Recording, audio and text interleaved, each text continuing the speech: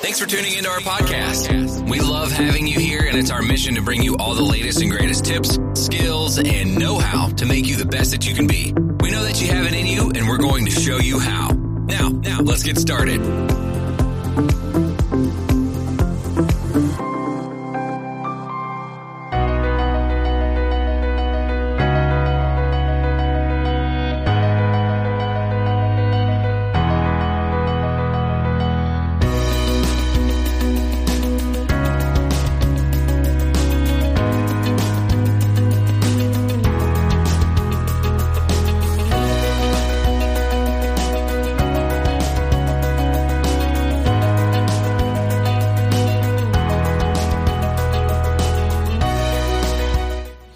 Well, hi again, everybody, and welcome back to Anti-Bullying 101.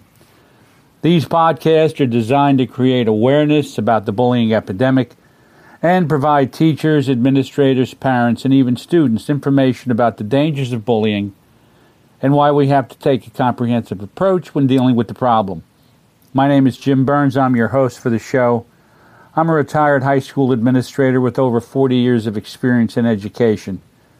Currently, I'm a college instructor, and I've designed the Bully Proof Classroom, a graduate course that provides my students with permanent help, not temporary relief, as they battle the bullying epidemic.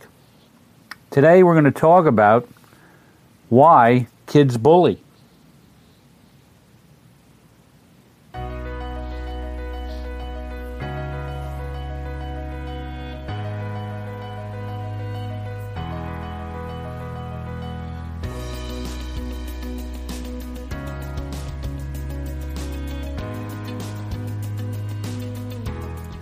So why do kids bully? It's an interesting thought. And you know, bullies really don't need a reason to pick on somebody else. All they have to do is look for any weakness or difference in somebody, and they'll bully them. But it's not so much the fact that they bully somebody, it's the fact that they got away with it. Therein lies our problem. Therein lies the issue that we have with our students today. You know, a child's brain will respond to things very similarly, just the way Pavlov's dogs did. Remember Pavlov? He rang the bell and the dogs began to salivate. Interestingly enough, there's a logic that develops in a child's brain who is a bully. And that is, if I pick on this kid and I get away with it, I'll do it again. And the victim's thought process is, I fear this person and I don't know what to do, and I'm either going to run or I'm going to fight, and most times they run. That's why we talk about helping victims develop greater resiliency, so they could stand up to a bully. Now, if you take a young child who's 5 years old, any information that he's received up to that point, that ends up getting solidified in his brain. In brain research, that's known as a window of opportunity. And the social and emotional window to a child's brain closes at the age of 5. So if the bully believes that he can pick on somebody, and he believed that up till the age of 5, his logic is, I can do it. If the victim's brain says that I'm afraid of this kid because he's either bigger, stronger, or whatever the case may be, his logic is, I'm frightened. And there you have part of the reason why kids bully. It's a learned behavior. It's something that they pick up. It's not part of their DNA. I mean, a person doesn't learn, in a person, there's not the ability to hate in someone's DNA, or to pick on, or to say things. That's not part of their DNA. That's all learned behavior. Sometimes we can get crossed up and believe that there is something organically wrong with someone, when in reality, it's learned. Now, I've spoken about this before, but if you take a person who was bullied, or you take a person who was a victim, and they never learn how to manage the behavior from a bully. They never learn how to manage it. They never learn how to say, stop, knock it off. They never learn how to say, that's not kind. They never learn how to just speak their mind. What'll happen is, they grow angry. And part of the difficulty that we have in schools today is we have angry kids. But as they grow angry, they also, that private logic, that starts to grow in their brain. And they begin to become angry and take it out on people, some of them whom they know, some of whom they don't know. The ones that they know could be families, friends, could be a lot of things. This is part of the reason why we have school shootings.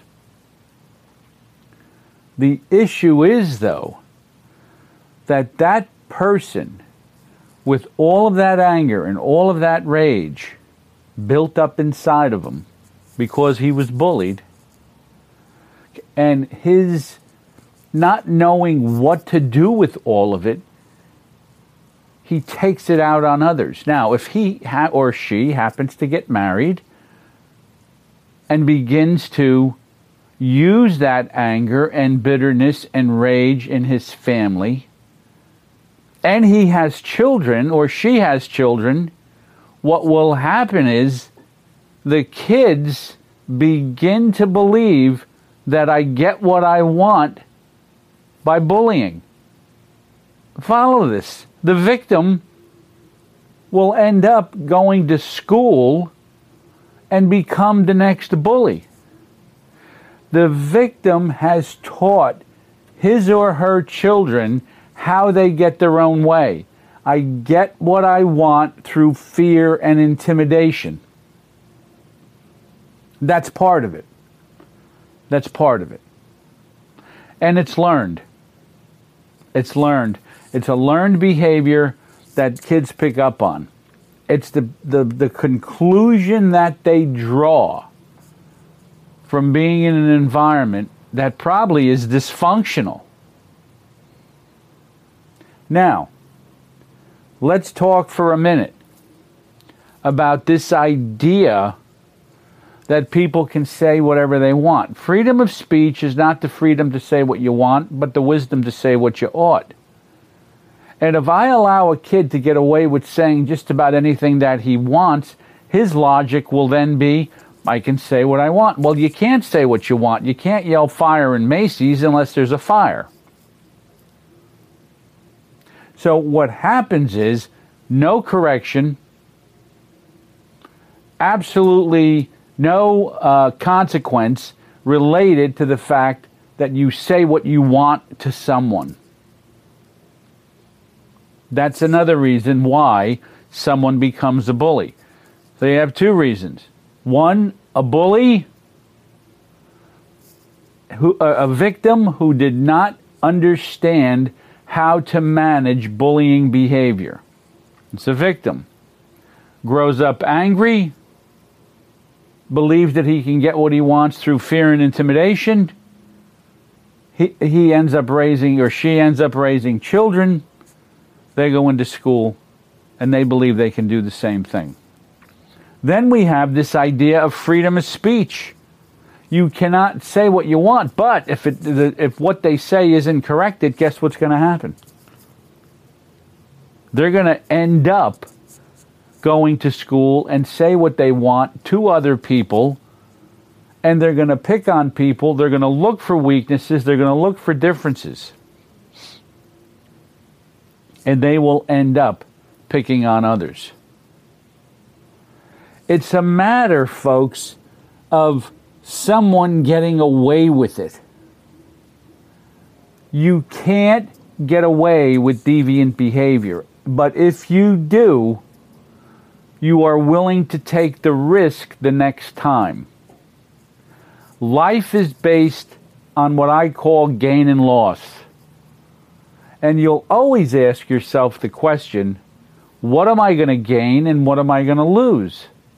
And if the loss isn't great enough, you're going to continue with behavior that is deviant, cruel, unkind, disrespectful, irresponsible, and a whole host of other things. Bullies are not successful. They are not successful. As they grow older, there's a greater chance of incarceration when they're 24 years of age. There's several things that happen to bullies as they grow older. They're not successful in relationships. They have difficulty. They have difficulty getting into relationships. They have difficulty dealing with their boss. They have trouble on the job because they don't quite understand that they have to do what they're told, when they're told to do it, with a good attitude. This is as they grow older, and it's because they were never corrected as a child. When you look at some of the statistics that are related to bullying, 60% of middle school kids say that they've been bullied, while only 16% of staff believe that the students are bullied. In other words, the staff or the teachers believe, only 16% of them believe that students are bullied. Meanwhile, 60% of the kids say that they've been bullied. 30% of students who reported they'd been bullied said that they'd at times brought a weapon to school. This is the angry victim that we have to look at,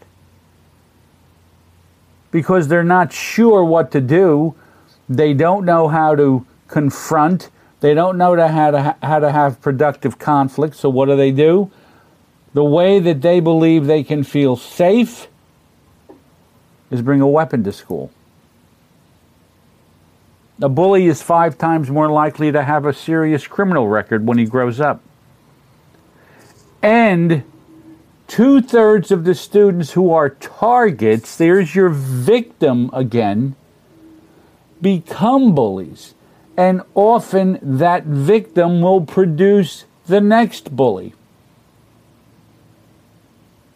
20% of high school kids said they thought about committing suicide.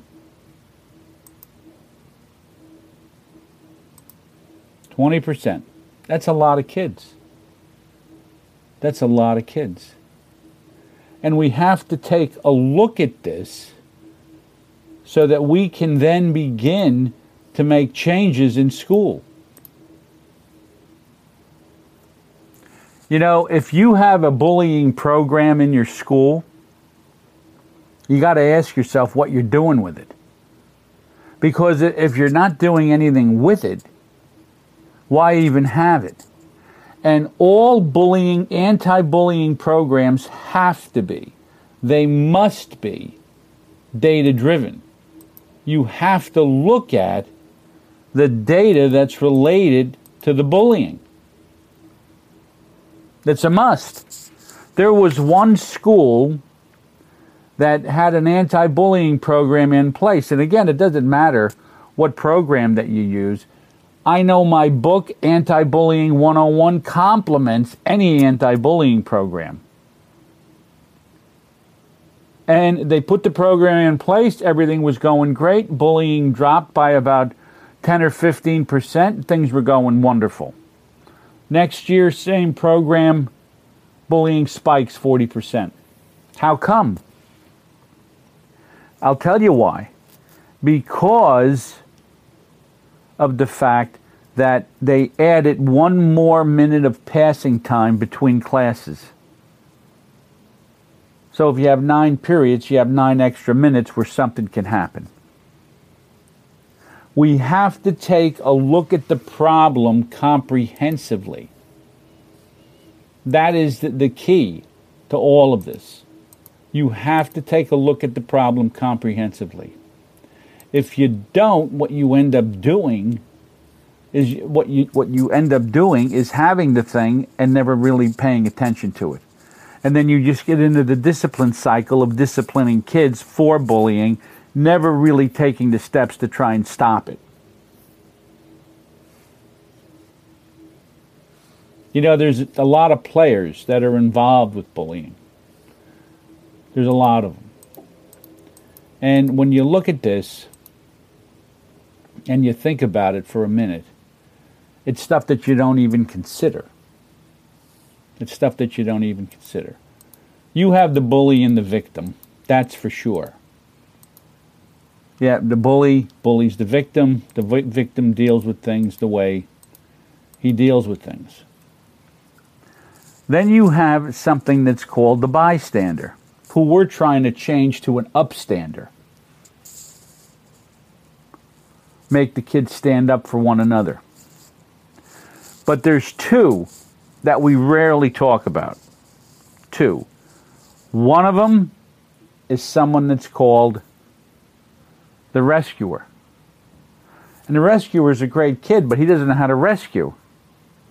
Because he puts his focus, or she puts her focus, on the bully. A good rescue puts the focus on the victim and works to lead the victim out of the bullying situation. And then you have the collaborator, who is a kid who just is the bully's sidekick. And he collaborates with the bully, and he points out the weaknesses in others and lets the bully do the dirty work. So there's a lot going on here that we don't talk about. And there's a lot going on here that we must deal with. The first 2 things that I told you are key as to why kids become bullies. Lack of correction and angry victims. Those are the 2 keys. But we can't take for granted that because we have a bullying program in our school, that bullying is going to be reduced. I went over to one school and I offered an anti-bullying program to them. I went over everything with them. I'm not even going to tell you where it was. And the principal of the school said to me, well, we don't have that problem here. What do you mean you don't have that problem here? Of course you have that problem here. It's everywhere. No, we don't have. She didn't want anything. 3 days later, we don't have that problem here. Some kid gets abducted right in front of the school. Right in front of the school, gets taken. Now, was that event bullying? Well, it depends on how you want to look at it. The idea is that this kid got picked up, dragged off, and thrown in a car. And everybody went up in arms that the school wasn't doing their part. The bottom line is, you have a mentality that, oh, we don't have that problem here. Something will happen. So, folks, the 2 things: deal with the angry victim and make sure that bullies are held accountable. Absolute. Don't think that you don't have the problem in your school. It does exist. Make sure that you have an anti-bullying program that you use and that it's data-driven and evaluated every year. And also, look at your school climate and try and determine if, in fact, it's encouraging bullying. Remember, bullies don't need a reason to bully. And again, it's not organic, and it's not in the DNA. It's learned behavior that we've turned our back on. We've not paid attention to it, It's been going on for 40 years, and we have gotten to a point where it's reached epidemic proportions. So let's not kid ourselves. Let's do our part to put an end to bullying in schools, communities, and in families even, because as we move forward, the problem may not get better. It may get worse. My name is Jim Burns. You've been listening to Anti-Bullying 101. Thank you for listening to this podcast. Please go to my website, www.bullyproofclassroom.com. Check stuff out there. You'll love it. There's all kinds of material. There's courses you can take. There's activities that are there. Go to the store. There's a ton of stuff in the store that I think you'll find very useful. Very useful as you deal with the bullying epidemic.